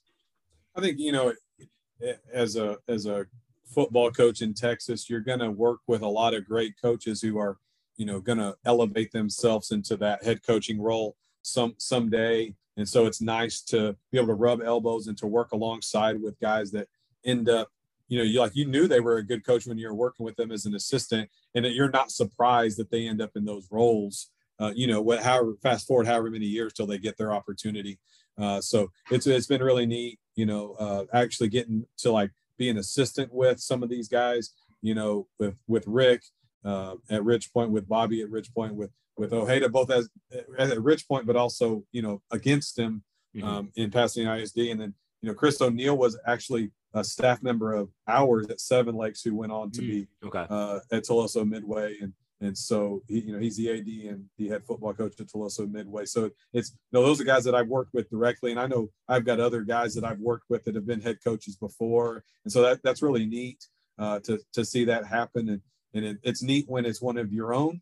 And it's neat when it becomes a guy that personally and that is going to succeed in those roles because of the work that you've seen them do. One thing I always ask all of my guests, is I started this podcast because coaches, are my heroes growing up. And I think that coaches are some of the best things we got going in our society. So now that I'm a broadcaster and I'm kind of up in press boxes or in the stands or things of that nature, and sometimes I hear some negative stuff coming out of parents' mouths. And it's just something that really bothers me, Jimmy. It just really does to my core, just because of how I feel about coaches. So I think when parents do that, I understand it's coming from a place of love. They love their kids. And so that's why maybe they're saying some things that maybe if in a calmer situation they wouldn't say. But what advice would you give to a parent? Because I hope parents listen to this podcast as well. I mean, that's why I bring in such great coaches. I want parents to hear how professional and intelligent our coaches are. What advice would you give to a parent in how to allow their child to have the best possible athletic experience? So I've listened to you ask every one of your guests this question. Yep. And so being a head football coach that does do some media interviews from time to time, when I'm listening to the interview, I'm answering the question myself. So I've thought about this question a bunch. Okay. And I'm going to take a little bit different approach to answering this question, I think, than maybe some of the other ones took. I have a unique situation where my oldest son is going to be a 9th grader for Seven Lakes this coming fall. And I'm going to take the approach of like, I'm a parent now too. I'm going to be coach, but I'm his dad, you know? So like I've been in the stands as a parent watching him in junior high. And then in some of the baseball that he plays, select ball and all that.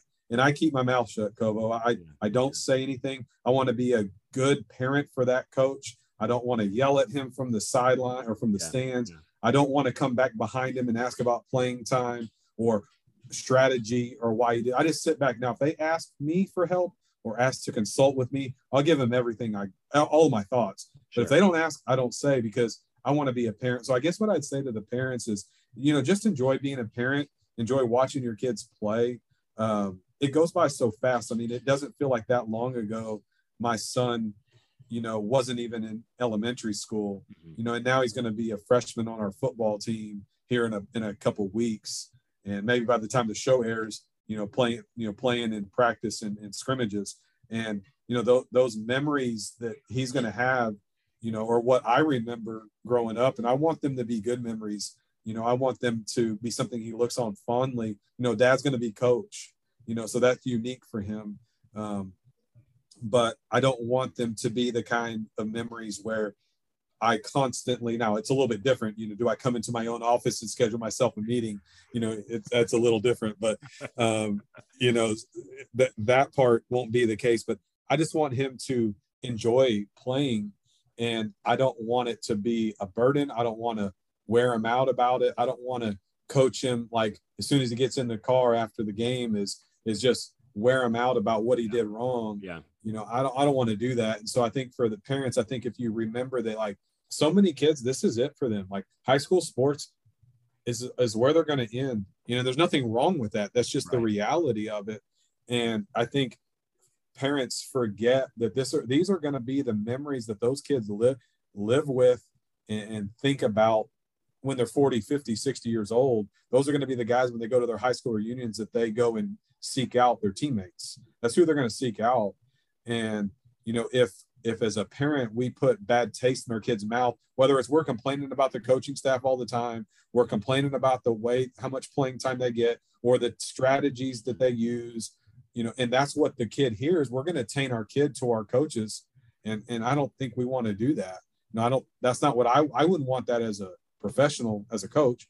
And I don't want to do that to my son who's trying to be the best athlete he can be. You know, maybe his career ends at high school, and I want those times to be the best memories that he can have. And so I guess I would just say to the parents that are listening, you know, is just enjoy watching them play, enjoy letting them be kids, enjoy the memories that you're going to make, and don't worry so much about how much playing time they get or whether they went for it on fourth down and they should have punted or whatever the case may be.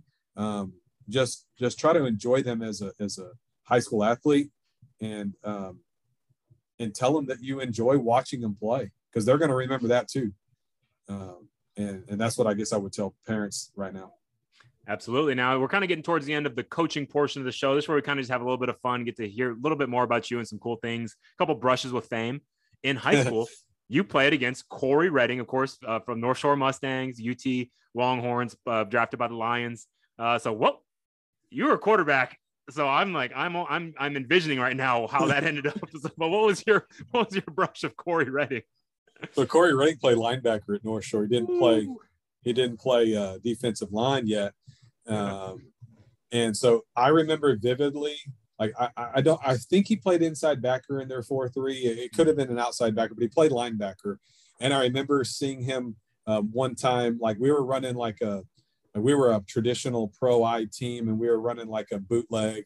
And I remember him like stepping up in the gap, and he was going to, you know, blitz the gap. And I'm thinking, I hope when I turn my back, he's not, you know, tackling me in the backfield before I could even make my fake, you know? So I just remember him being all like, just a highly touted recruit. I don't think we had, like, back in the mid and late 90s, we didn't have like the recruiting rankings like we do now, but you just knew he was a D1 player, you know, go on to be a pro player. So that's kind of neat.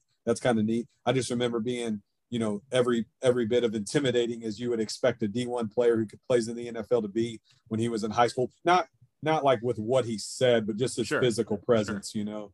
And then he was, you know, highly recruited, and you knew he was going to be really, really good. I didn't know he was going to play in the NFL, but that was kind of neat. That's kind of funny. Like, I think back to my playing days, and Marvin Nash, who's a team player alum. He's also an Austin College alum. He's a recruiting coordinator and co-OC at San Marcos High School. But he talks about, he brings his parents in and they look at rosters and be like, let's look at what a UT offensive lineman looks like. Are you 6'5", 300? And I think back to my playing days, the couple D1 guys that I came against, or there was one NFL player, Herbert Taylor, who went to TCU and played a little bit in the NFL. I remember he was at Hightower when I was at Austin. They're just different.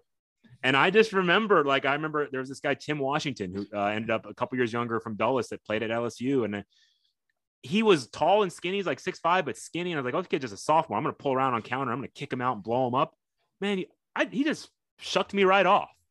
You know what I mean? And even when they're still young and skinny, they have that certain leverage and power and pop. And there's just something special about D1 athletes. So I agree with Coach Nash. Sometimes there's just a gift, and yes, you have to nurture it, but let's be realistic, you know, who the D1 athletes are and who aren't. So I agree with you when you said you could just tell there's something different about Corey Redding. That's for sure. Now, another one, Josh Beckett. And I definitely remember the name. I remember him being a Red Sox, but I had to kind of do a little bit of Google searching on Wikipedia just to refresh my memory.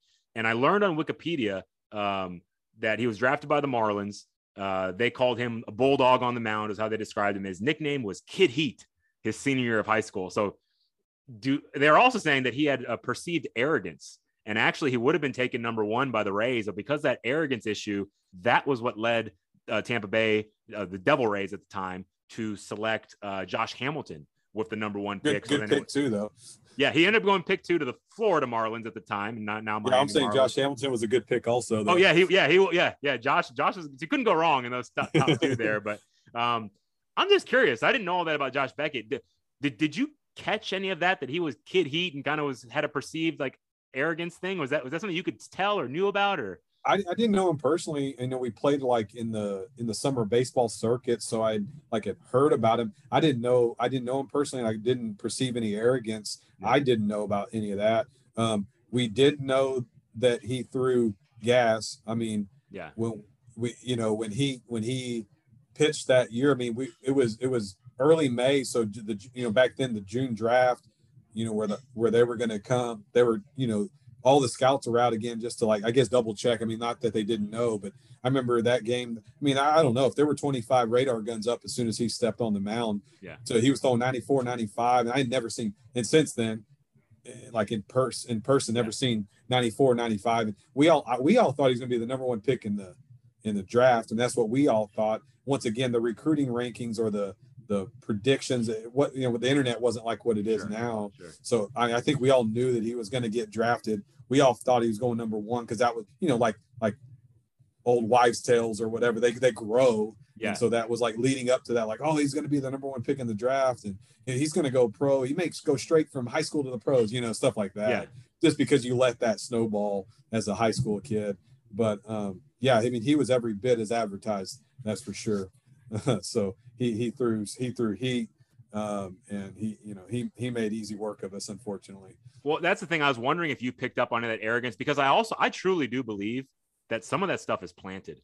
I would not put it past Josh Hamilton's agents to put out news stories that Beckett has an attitude problem to try to help their client get the number 1 pick. I mean, I'm not saying that's true or that I have any evidence. I'm just saying I could see a realm of possibilities where that's a possibility. So, I mean, any guy that's that good at that young of an age, they're going to have a confidence about him. Sure. I mean, that's natural. Sure. But I mean, I didn't see it. So I can't speak to that. And then the last guy that you listed was J.P. Howell. Ended up being another Ray, Tampa Bay Ray, at the University of Texas. So any recollections from that encounter? Yeah. So we played when I was at A&M Corpus my junior year. He was also a junior. My senior year. We played. I believe he's a junior. We opened up with University of Texas. We actually at little old A&M Corpus, we beat him 5-0. I was on the mound, and he was on the mound for UT. So it was early in the season, so like pitch count was kind of a thing. And he pitched 6 shutout, no hit innings when he got taken out. We knew he was going to be the real deal. We knew he would get drafted eventually. He pitched, I mean, I think until like just 2017, maybe in a couple different teams, and a really good pitcher. I didn't face him, but he was, we pitched against each other. That's awesome. So I guess it was a scoreless game going into the top of the 7th, and then y'all were able to. Yeah, we ended up beating them 5-0. So we got some runs off the bullpen. When he got taken out. Very cool. That's a really cool story. I don't remember you telling that one, but that's awesome. I keep that one close to the vest sometimes. Yeah. I'm surprised you didn't tell it to Coach Fisher and rub it in. As far as favorite teams, I mean, I kind of knew the answer to this one, but I did get one little bit. I knew some of this. Your favorite teams, you said for sure Houston teams, Astros, Rockets, Texans. And then this makes sense, but I didn't know this, but you said you enjoy watching Big Ten college football because of the style of play. And then as soon as I read that, I said, yeah. And you talked about the tough-nosed defensive ball games with a variety of offenses. So I definitely makes sense. I don't think I remember you knowing that, but it makes sense. I think, although, yeah. Oh, I was going to say, I think, in recent years, my alma mater doesn't have a football team. So I'm like always trying to who do I root for? And I think naturally I just kind of root for the Aggies of A&M just because it's a sister school. But then I just, having a lot of kids that have been recruited at a lot of these universities and a lot of the conferences. I just like the style of play of the Big Ten. Yeah. I like, the 2-back offenses, the tough-nosed defenses. I like even though I don't want to coach in this weather, I like seeing the weather that they play in, and I just feel like that's just like a hard-nosed, tough man's league. that they play in. A little bit different than the Big 12, and maybe slightly different than the SEC. In the Pac-12. So yeah, and times are changing because now there's going to be conference games in sunny LA.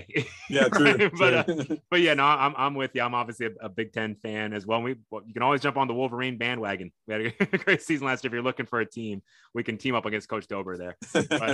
But no, so that's fun. So now we're to the start bench cut portion of the show. I mean, this is everybody's favorite part of the show, of course. As we all know, this is brought to us by our good friends at MVP Marketing Group. That's a turnkey marketing solution for schools. If you go to their website in the show notes, longtime Denton Ryan head football coach and now AD Joey Florence is a client.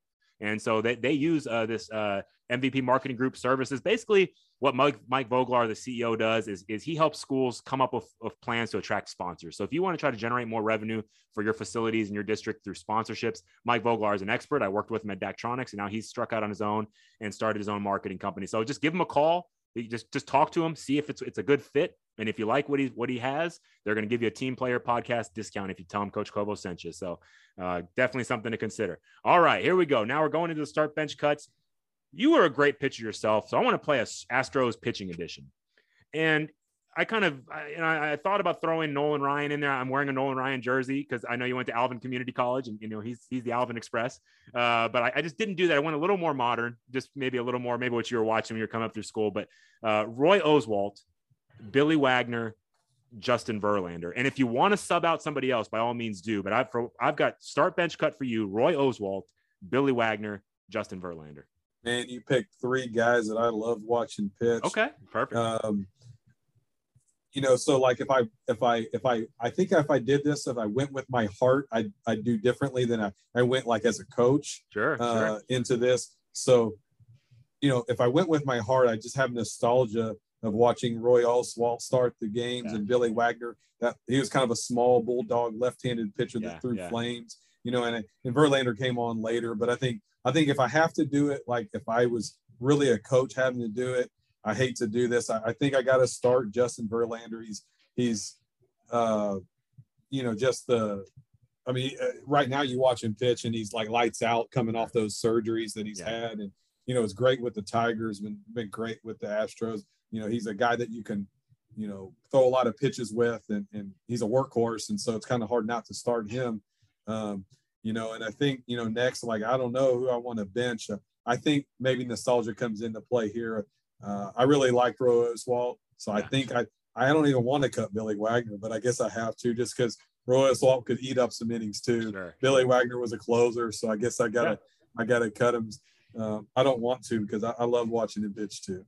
No doubt. I gave you a tough one there. And I always do. I always do this. And I just remember when Verlander came, my favorite movie of all time is Major League. And, there's like a little meme in there when they find out that, Miss Phelps has been trying to sabotage the season, and they say, hey, there's only one thing left to do. That's win the whole bleeping thing.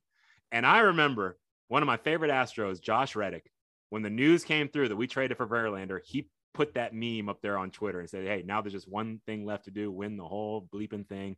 And we did it. And so we all felt that way, right? Like when it was like, we got Verlander, is like, we can do this now. So that was a cool moment in Houston sports history. But okay, now this last one, we're gonna go a little bit different. It was a big hit when Coach Sniffen on episode 14, at least for the Ridgepoint fans that have given me feedback, they love the top 5 edition. He gave us a top 5 all-time Ridgepoint Panthers. It's been a long history, and there's so many guys that were left off the list that are just absolute legends in Ridgepoint history. So it's very hard to do. You're going to get a little bit of a pass. We're going to make it a little bit easier in that we're going to have you just focus on the defensive side of the ball. Still not easy. But just to remind the listeners, Coach Sniffen's all-time Ridgepoint top 5 was Chad Bailey, the inside linebacker, ended up going on to Missouri. Terry Petrie, defensive back, wide receiver, also Missouri. Dennis Osagade, defensive tackle, went to UMass, I believe, and is now finishing at Liberty. Yeah, he went to SFA after UMass too, so he's finishing up as a grad transfer. Okay, and then John Paul Richardson, the outstanding wide receiver, son of Aggie legend Bucky Richardson, former Houston Oiler, and he had a great freshman year at Oklahoma State. It was really cool watching him. And then the final selection was Travis Bruffy, big 6'7", probably 6'7" tackle, played at Texas Tech, and so some of these guys I didn't quite get the pleasure of coaching, but I saw them as a broadcaster, so I can definitely verify Osagade, Richardson. These guys are absolute dudes. So I'm just curious. We're going to put you on the spot now. Give us the all-time Jimmy Hamon top 5 Ridgepoint defensive player list. Yeah, so Coach Niffen did a really good job. I was listening to his podcast, like trying to do it off the cuff, and he picked some of the same guys I would pick. Since we're going to do defense for me, I'm going to start back end and then work to the defensive line in no particular order, Coach Covo. Sure. So I hope I don't offend anybody here by leaving someone off, but I'm sure that I did. I'm going to start in the back end. I coached the defensive backs when I was there at Ridgepoint. And Cameron Brown has a special place in my heart because he was a hard-nosed safety. Played at Texas State. He was the first guy I had opportunity to coach that went D1 football. Yeah. And so he was kind of a mainstay back there, quarterback of our secondary. Keeping in the secondary, Shiler Staten went on to play at Lamar. Great cornerback that made all kinds. Just a playmaker on the defensive side of the ball, and you don't always see that. But he also returned punts and kicks, and so he was a great player for us in the back end. Going down to linebacker. And one thing on Shiler, Coach, he may have one of the Ridgepoint all-time plays in history against Elkins, as far as an individual play, just that incredible pick six that really kind of turned the tide around. Absolutely. So shout out. Yeah, it was awesome. Shiler was a great player for us. So in the secondary, Cameron Brown and Shiler Staten. At linebacker, I also have to include Chad Bailey. One of the best players one of the best players I've ever coached. Went on to Missouri, as Coach Niffen mentioned. And also what he can do off the field too. Such a leader off the field as well. And got the opportunity to coach him for 4 years. And luckily, when I was leaving, he was graduating, so I didn't miss any of my time with him. So I have a special place in my heart for him. And Justin Jackson played outside linebacker for us. Yeah, and, he was just. It was like he was a magnet to the ball. He made so many plays, and went on to play at Angelo State and was a great all-conference player for them. And then I agree, on the defensive line, I could have went a couple ways. You talked about Torian Williams before, could have gone that way, but I also agree Dennis Osagade was, he was just a playmaker for us. So I kind of torn between Torian and Dennis. Sure. On the defensive line, but couldn't go wrong with either one of those players. No doubt. As far as the J-Jack selection, I mean, I'm really glad that you went that way, because he was someone that just always stood out to me. And I mean, I know it's a little bit cliche when coaches say, "Oh, he's a football player." You hear that on broadcast a lot, but I would say Justin Jackson. That's what you're talking about when you say a guy is just a football player. Because when he started, he was kind of small, undersized. He wasn't great in the weight room. He wasn't the fastest. He just kind of long. That changed, though. That changed. Yeah, it changed. He changed his body, but really from the beginning, he just was a football player. Like you see, you've said it perfectly. Nose for the ball. Great all around player. Helped us so much. And then, the guy that I always is like, I'm always like, I was surprised in Coach Niffen's that Remus Bulmer didn't make it, because I know how much he loved Remus, and he was such a lightning rod for us to turn around. But then again, he only played 1 year. And then with Torian, that guy was just so disruptive for us. I'm like, oh, I can't believe he's not making these lists, but it's tough to crack these lists. And obviously, Dennis Osagade, I didn't get to coach him, but I watched him as a broadcaster. And yes, I would agree. Sorry, Torian, but I would agree that Dennis Osagade is the best Ridgepoint defensive lineman that I put eyes on. He was very, very good. I thought about Nelson Caesar too. That's another one. Nelson, I just, I had left his last year, so. And I know now he's, got a chance to play for U of H. So he's another great defensive lineman. So there's plenty to choose from for sure. No doubt. All right. If you've enjoyed this episode as much as I have, again, please take that 10 seconds, give us the 5-star review. It makes such a difference. And word of mouth, just tell somebody. Tell somebody that you're enjoying the podcast. It's been helping us so much. Hit the follow button. That way you'll get the new episode in your queue every single week, Sunday at 2 p.m. A new episode comes out. You can follow me on Twitter at Coach_Kovo. That's Coach_KOVO. You can reach out to us, teamplayerpodcast@gmail.com. Give us any feedback. Ask if you want to be on the show, reach out to me that way. Or if you want to recommend someone, we lift up our own here. We're building a community of like-minded people. So I love any interaction with the fans and the listeners. As always, the cover art and music for the Team Player Podcast is provided by 2 of my former players. The cover art is by Kaiser St. Cyr, and our intro and exit music is One More Good Enough from Avrion's self-titled debut album, You can find his music on all platforms by searching for Avrion. That's Avrion. All right, Coach Hamon, this has been a blast. Thank you so much for joining us on the show today. Absolutely. Thanks for having me, Coach. All right. Thank you so much to all the team players out there for your support, and we'll catch y'all down the road. Just different.